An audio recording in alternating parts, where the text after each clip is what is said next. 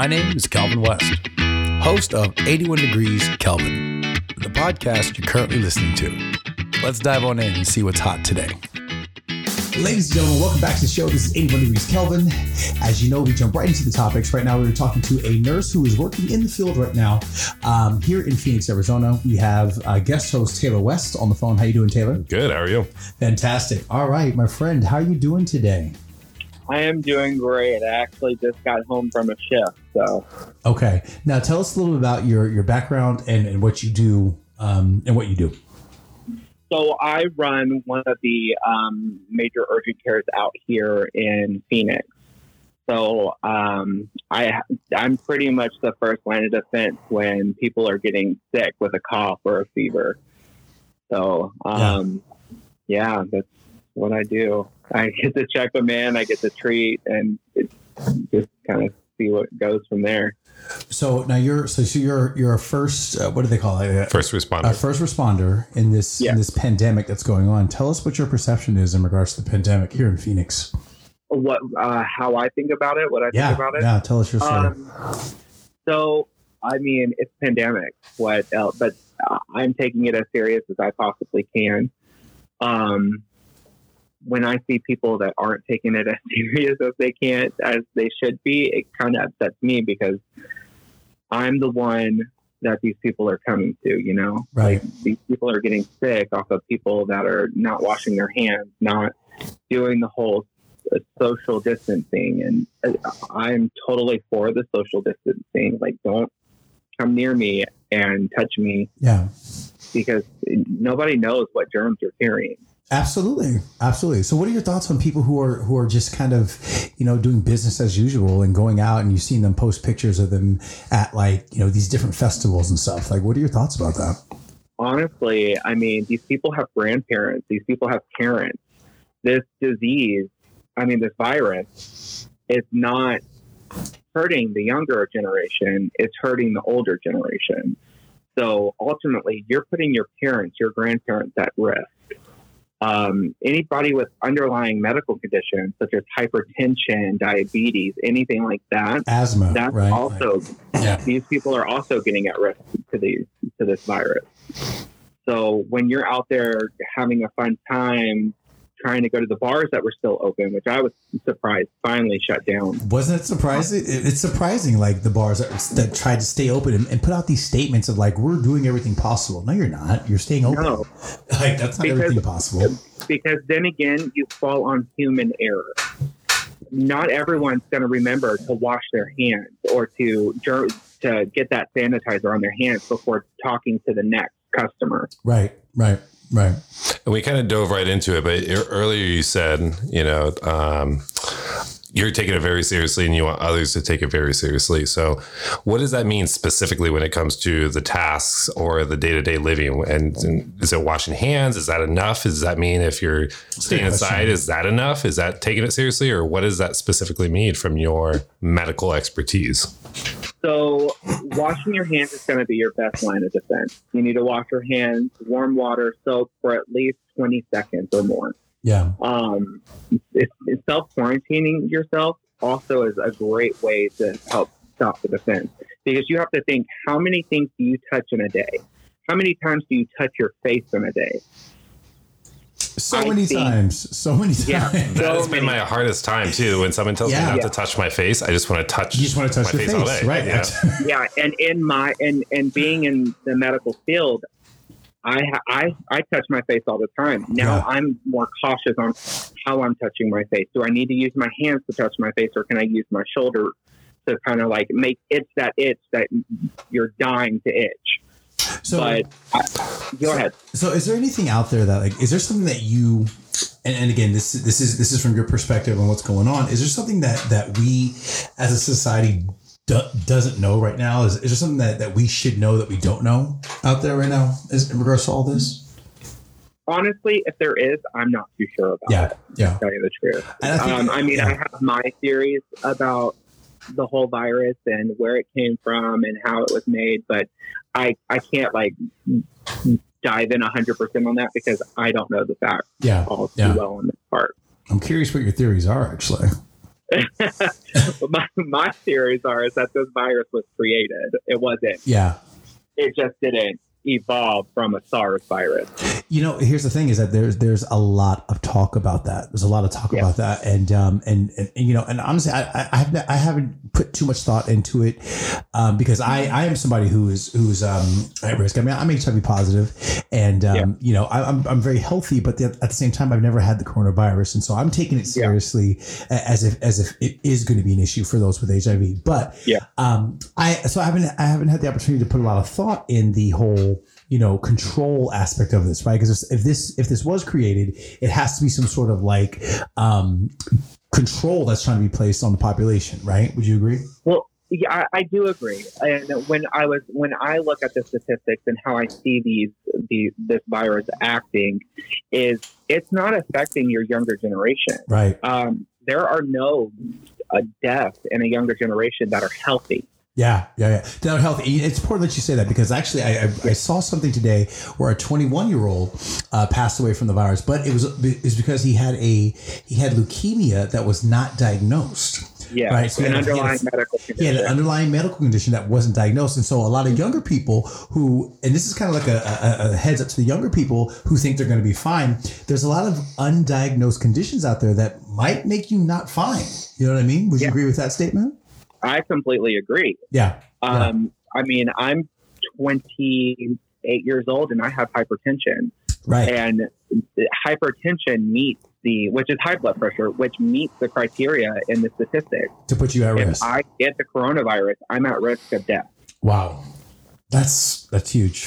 One thing that I've seen a lot of responses to, either from friends or on social media, is people say, guys, it's just the flu. Yeah. We're going to be fine. Everyone gets the flu and then they take medication, they rest and they get better. What is your response to that? So in the first phases of this virus spreading, that was my first reaction, was this is just the flu. Yeah. This is just another form of a flu. It'll go by in a week or two. Now, being at where we are now and how the entire world is shutting down, I'm like, okay, there's something more to this. It's not the flu, baby. It's not the flu. I mean, it can be a strain of the flu. It can be a version of the flu. That's fine. But I've never seen a flu in my 38 years of living shut down entire states, shut down entire governments, shut down entire countries. This is not the flu. Yeah. I think because we've had the flu for so long and we have, you know, your antivirals such as Tamiflu, it's a little bit different when we're thinking of it that way. But this virus, we don't have a vaccine for it. We don't have an antiviral to help with it because this is our first contact with this virus. So I think that's where people are thinking, oh, it's just the flu. We can just take medicine for it. No, there is no medication for it. Right. And what I've seen is that the virus is actually evolving too. And now there's two different strands, which make it much more complicated to even produce a vaccine for, because it's not just producing vaccine for one, but it's producing vaccines for two individual strains. And that makes it much more complicated. And the question is, now they're asking, is it going to evolve again into 4, into 6, and 8? And it's almost bleeding the line of not of if it does, when it does, and how to get ahead of it. Yeah. So here's something that I kind of, you know, we can go down this rabbit hole, right? Like we can continue to go down this rabbit hole. We can think about like, oh my gosh, all the bad things that are going to happen. But here's the reality. If you look back at China, the things that I'm reading now is that I just read something about an hour ago about the cases, the number of new cases is next to zero. So it's almost as if China has moved past this. What are your thoughts on that? So, I've also read the same thing. I read that China didn't have a new case in, I think, a day, right? Something like that. No, it's. I think it's actually a little more than a couple of days. But continue. Yeah. Yeah. I just don't think a virus just goes away. I think really. I think that great for them that they haven't had a case, but how many people are being tested and how many people, because a lot of these other countries, they went rapid testing quickly. They were testing everybody in a short amount of time. So dude, how crazy is it that we are not testing people to me here in America? Like, how crazy is that to you? Well, as a nurse, do you have access to testing? So facilities do have access to testing. Okay. The only thing that's holding us back is the CDC. We have the test, but if you don't meet a certain criteria, we're not going to test you. Isn't that dangerous? I believe that's dangerous. If it was me, I'd be testing everyone. And what's the criteria? What's the criteria to say they should or should not get tested? So I really can't say the criteria because I don't want to teach people what to say when they go in. Okay, totally fine. Yeah. I mean, if you look on the CDC, they will tell you what to look out for, and there are certain numbers and phone numbers that you can call to also do a screening as well to see if you do meet those criteria to test. And if you can't, and I understand not giving the specifics, but I think what we've seen as the public is if you have flu-like symptoms, you should go get tested, right? You should go see a hospital or medical professional. So that's very common, though. How do you differentiate between the two? Exactly, especially when we're in the midst of a flu season. Mm-hmm. Yeah. So that's where you meet. There's a second stage in that criteria that you have to meet. Gotcha. So yes, if you have a fever, yes, if you had sore throat, cough, congestion, runny nose. But then there's another set of questions that you have to answer. And if you don't answer those questions correctly, you're not going to get tested. So tell me what you're most concerned about right now. So my most concern about is, so in the urgent care settings, we're limited in our supplies. Yeah. The hospitals come first. And if the hospitals are running out of supplies, they're going to get the supplies first. Okay. My big concern is that they're going to freak out. Arizona hasn't seen quite enough cases yet. We've only had 20 confirmed positive cases. Right. I think it's 27 by now. Yeah, that's what I read too. We haven't seen as much as people like California or Washington or New York, where they're in complete shutdown. So I think once we get to those parts, because I've called it, I knew the restaurants and bars would be closing soon. Then you're going to have your non-essential businesses closed down. Yeah. And then it's going to be, don't leave your house. And then it's going to be, and then that could invoke martial law. Yeah, of course. Yeah. Calling the nation into state of emergency is the first step in martial law. Yeah. It's kind of get people prepared for what's coming. Yeah. My friend, if there's something that you could say to anybody listening out there that they would need to hear, what would that be? If you're sick and you are of a younger age, stay home. Treat the symptoms with ibuprofen for your fever. If you're having nausea and vomiting, drink plenty of fluids. But if you're sick, stay home because that is going to stop the spread of the infection. So just real quick, because we're actually about to wrap this up, I've read new things that ibuprofen is not what we should be taking if you have these symptoms. Ibuprofen? That's the new stuff that I've read.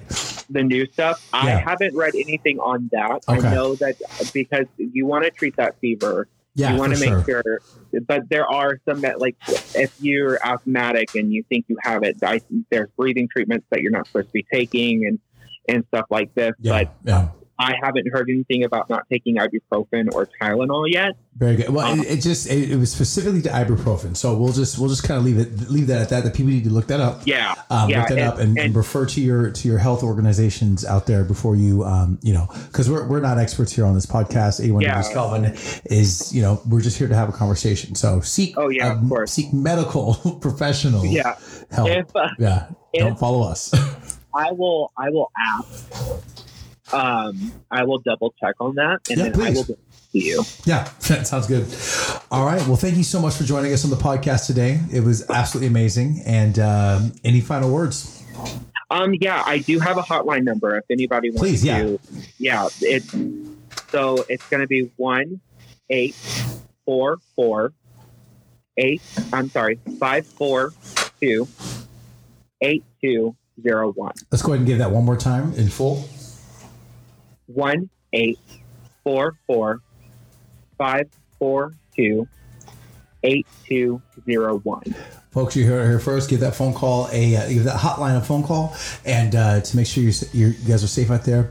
Until next time, make sure you wash your hands. Taylor, thank you so much for joining us today. Thank you. Thank you. And to our nurse out there, you're doing the most good. I appreciate you. Thank you so much. All right, that's 81 Degrees Kelvin. Thank you, guys. 81 Degrees Kelvin is brought to you by whypodcasts.com. The 81 Degrees Kelvin podcast can be found on all major platforms, including Google, Apple, and Spotify. And remember, for your podcast needs, YBS, go with the best. Whypodcasts.com. Tomorrow's solutions today.